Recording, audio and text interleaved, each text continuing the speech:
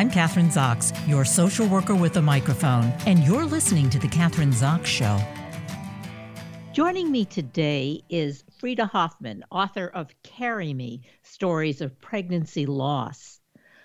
Upon discovering that so many other women had experienced miscarriage but had never felt comfortable sharing it, certified coach Freida Hoffman felt not only betrayed by and furious with the patriarchy that made them feel ashamed, but also a profound sense of sadness that women seem to be made to suffer in silence.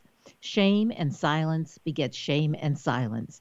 But she saw the opportunity to break that by sharing that essential affirmation that we are not alone in our experience of loss, infertility, healing, uncertainty, longing for catharsis, or mindset.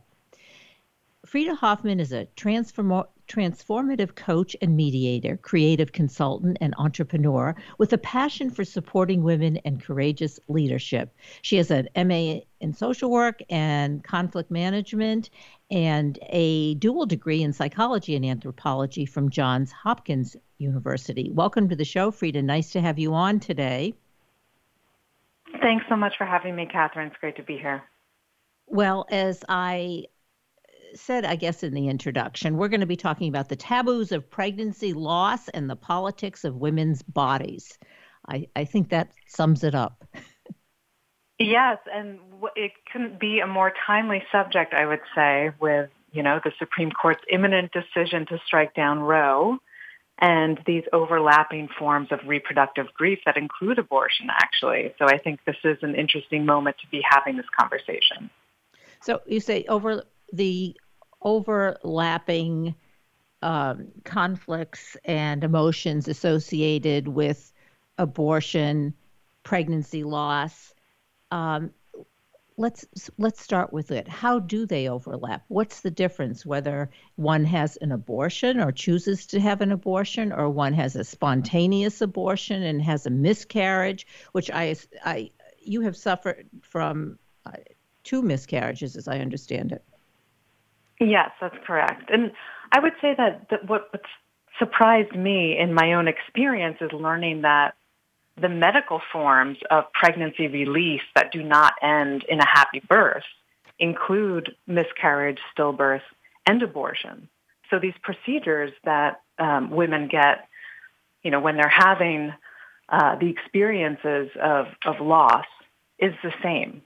So, with these laws changing, it really does become an issue of access to quality care. In my instance, I had what they thought was an ectopic pregnancy that I was losing. And, in certain states, come the end of June, it may be that I could be charged for homicide for experiencing an ectopic pregnancy loss, because I would have to go in and have a procedure that is effectively an abortion. So it's quite shocking, this moment we're in. Yeah. I mean, as a baby boomer and having gone through, Roe versus Wade and just fighting for all of these reproductive rights, and it's, I guess, I'm kind of repeating what's being said over and over again, but it's an abomination. I don't know what we can call it, but I guess we just have to go forward. That's all we can do. And that's what your book does. Exactly. Yeah. Yes. And sharing our stories, I think humanizing the experience of loss and grief is such an important part of these conversations and of how we do ultimately care for one another in, an organized healthcare setting, as well as we make laws that support well-being. And so I think with this book, certainly I wrote this before the latest news here, but it's so important to be normalizing the dialogue around loss and grief so that we can better care for one another. So why do you think we have been or felt ashamed to talk about a miscarriage, for instance? I personally just learned from my mother that her mother had a miscarriage. We were talking about 50 years. I never knew that. She's 4 years younger, 4 years younger than her brother. And my mother said, oh, yes, my mother had a miscarriage in between my brother and me. Really? Yeah. No one ever discussed it. Right. Yeah. And I think a big part of that is that women are made to feel that it's their fault.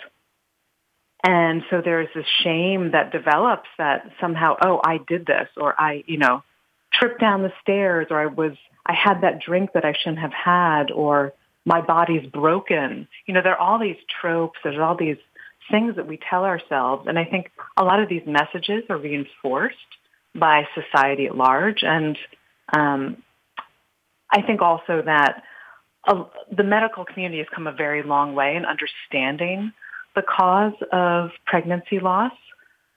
And still, there's so much that we don't know.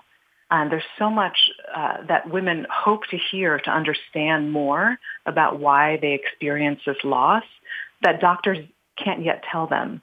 And so I think that translates into, oh, well, it must be me. It must be my fault. My body failed. I think that's, Don't you think, a big Freida, part of that where women that shame comes. Feel a sense also of I'm a failure. I failed at this, and that the Absolutely. doctors themselves also, I think there's part of that in terms of their psyche that they too feel, oh, I failed. This pregnancy failed, and no one wants to talk about it, either the doctor and for different reasons, or the woman, so there's that sense of, it keeps coming up, sense of failure, shame, failure, all of the negativity surrounding a miscarriage or an abortion. Yes. Yeah. Absolutely. Yes. We failed. I failed. And I think, when we have those feelings, it's so hard to open up and talk about it. And so we don't hear that other people are having these experiences, and that further isolates us from them, from one another, and finding that support that we can give each other. Were you able to talk to somebody when you had your miscarriages or your ectopic pregnancy? It took me some time to open up, really. I just kind of went inward, even though I have a background in psychology and social work. I found myself in quite a dark place, dark and lonely, and I really had no idea that miscarriage was so common when I was experiencing my own. And, as soon as I did start opening up, I would say about a week into my experience of loss, it was just, women were coming out of the woodwork to tell me, oh, me too. I know my sister, or I had this experience, or I've gone through this 3 times. So many people just came out to share that they too had gone through this. You have, 20 stories in your book? Different women, different backgrounds. Yeah, so including mine, yes. Yeah, different situations, different ethnicities. How did you come to choose each one of them, and why, I guess? I love that question. Thank you.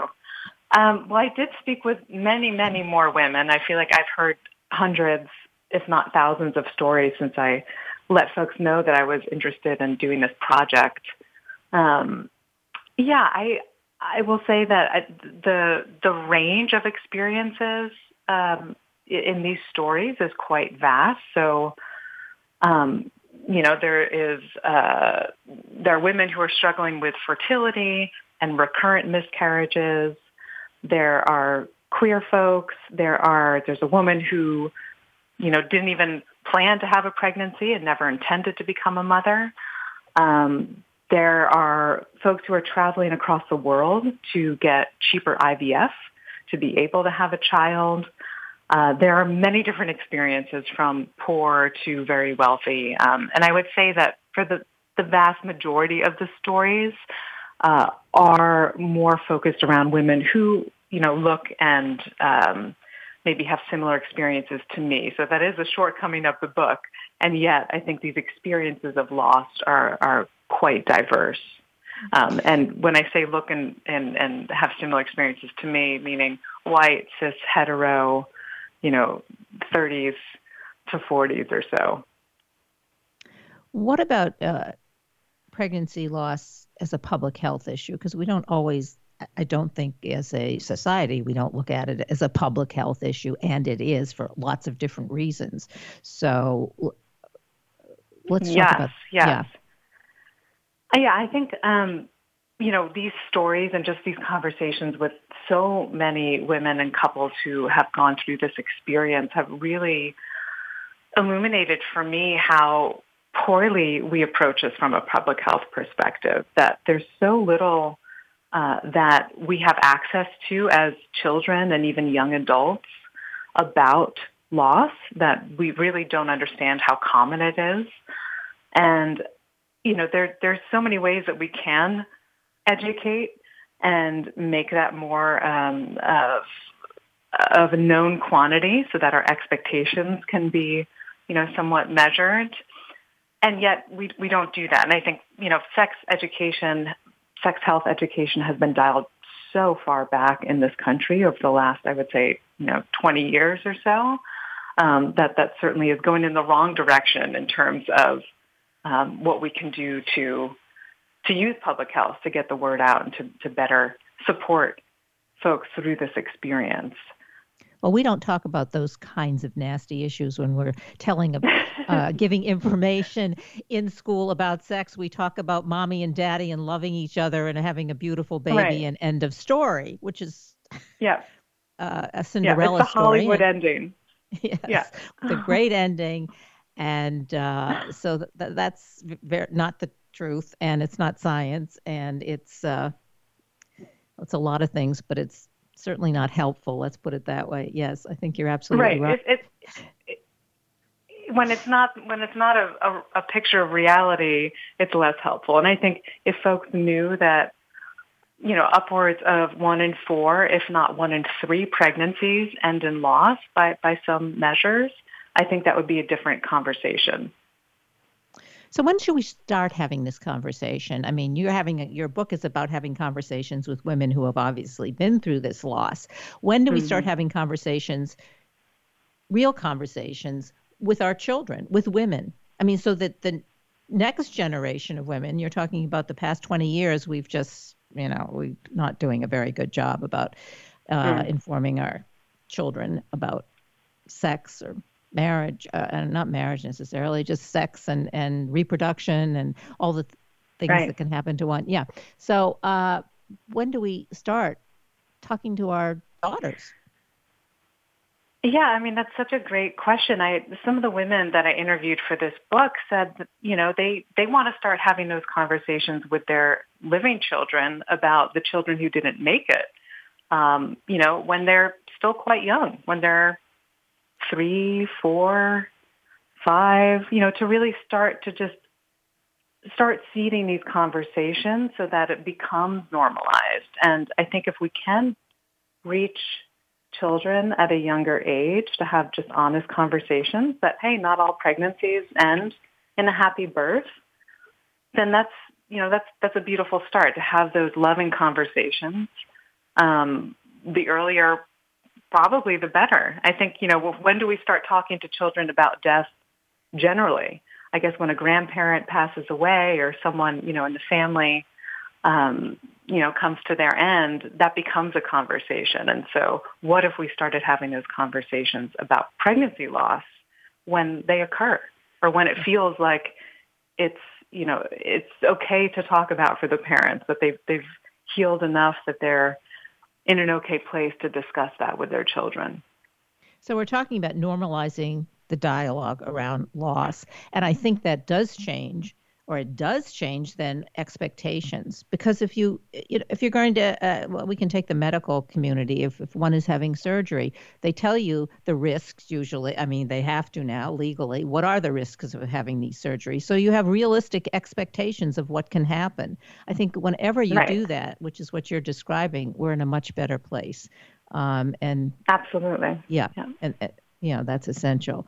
So how do we make this connection now, because your book is timely, between the choosing to terminate a pregnancy and not choosing and not choosing or not wanting to terminate the pregnancy, but in both cases it's loss.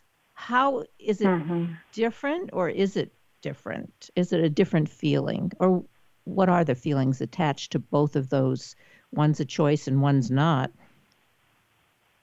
I think there are a lot of feelings that are shared in those experiences.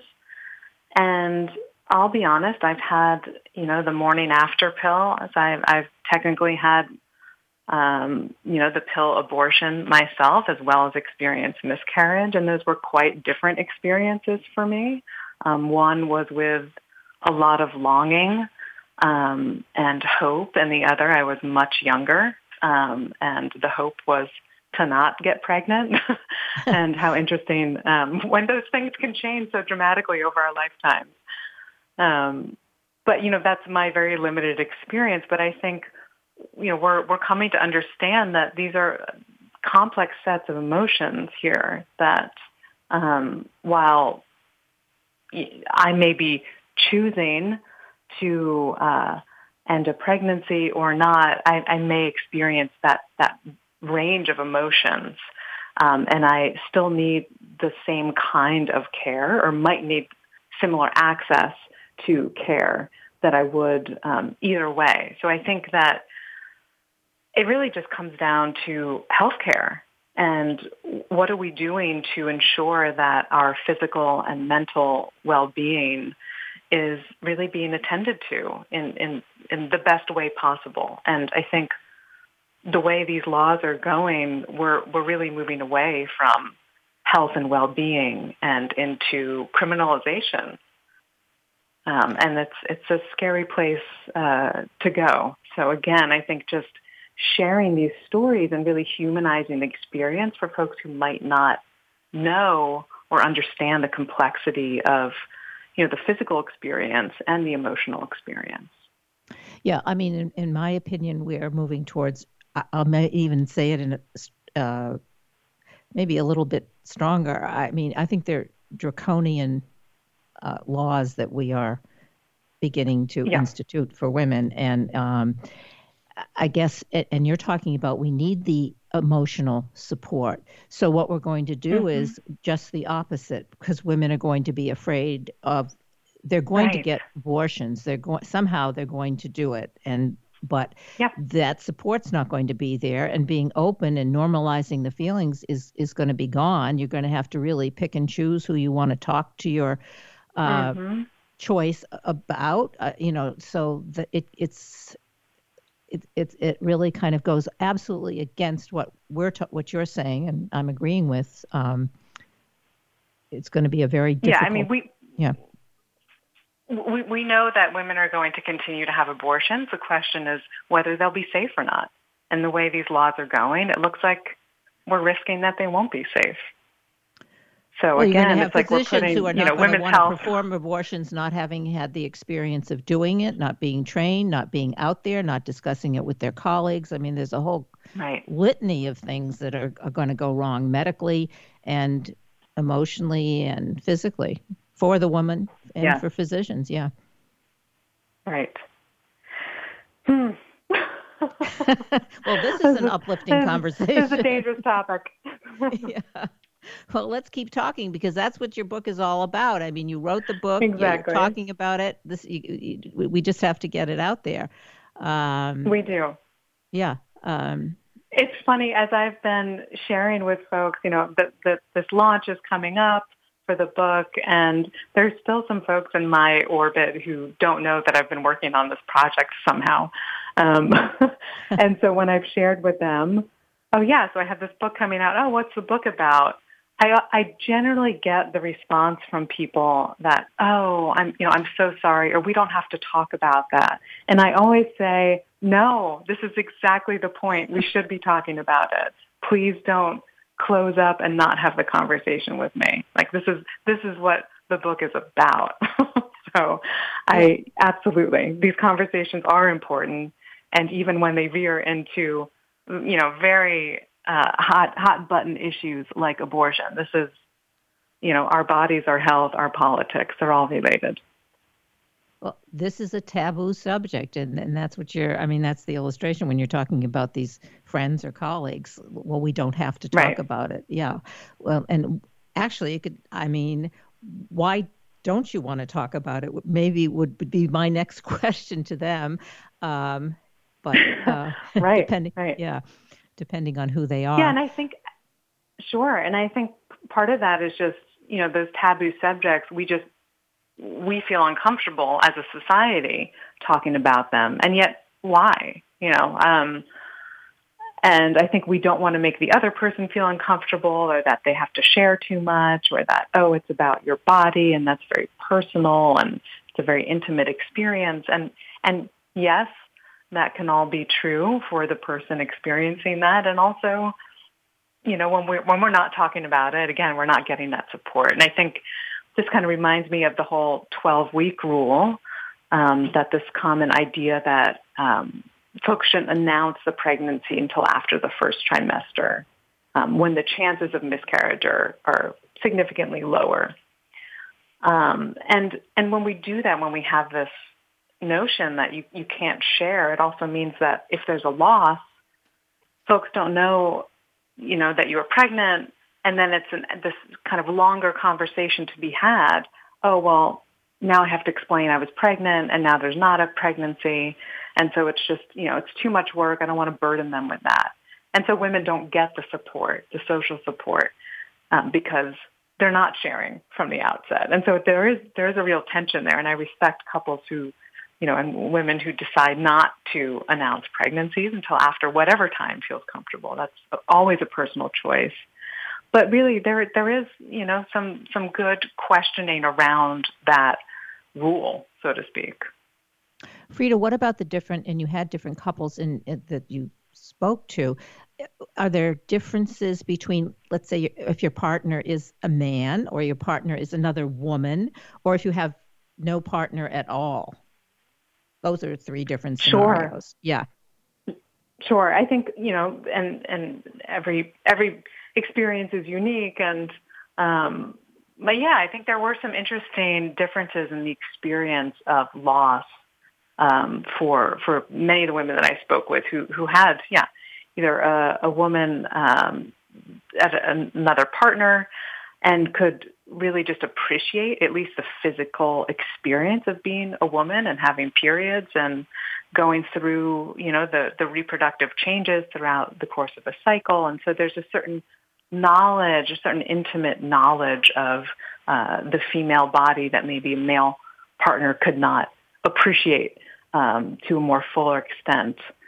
So in that sense, I think there are some differences, and of course, the experience of going through loss or grief without a partner I think there are both pros and cons to that. I know one woman in the book shared that at some point it felt like she was competing for grieving with her husband, that they were both so distraught by this loss that she felt like, as a woman who was carrying this pregnancy and no longer, that she should have priority in her grieving. And, such a fascinating set of contradictions and just feelings that we move through in our grief. So, I think that there was a lot of nuance there.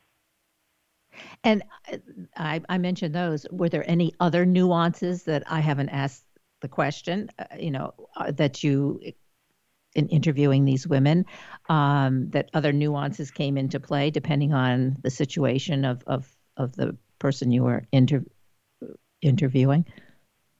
Yeah, I will.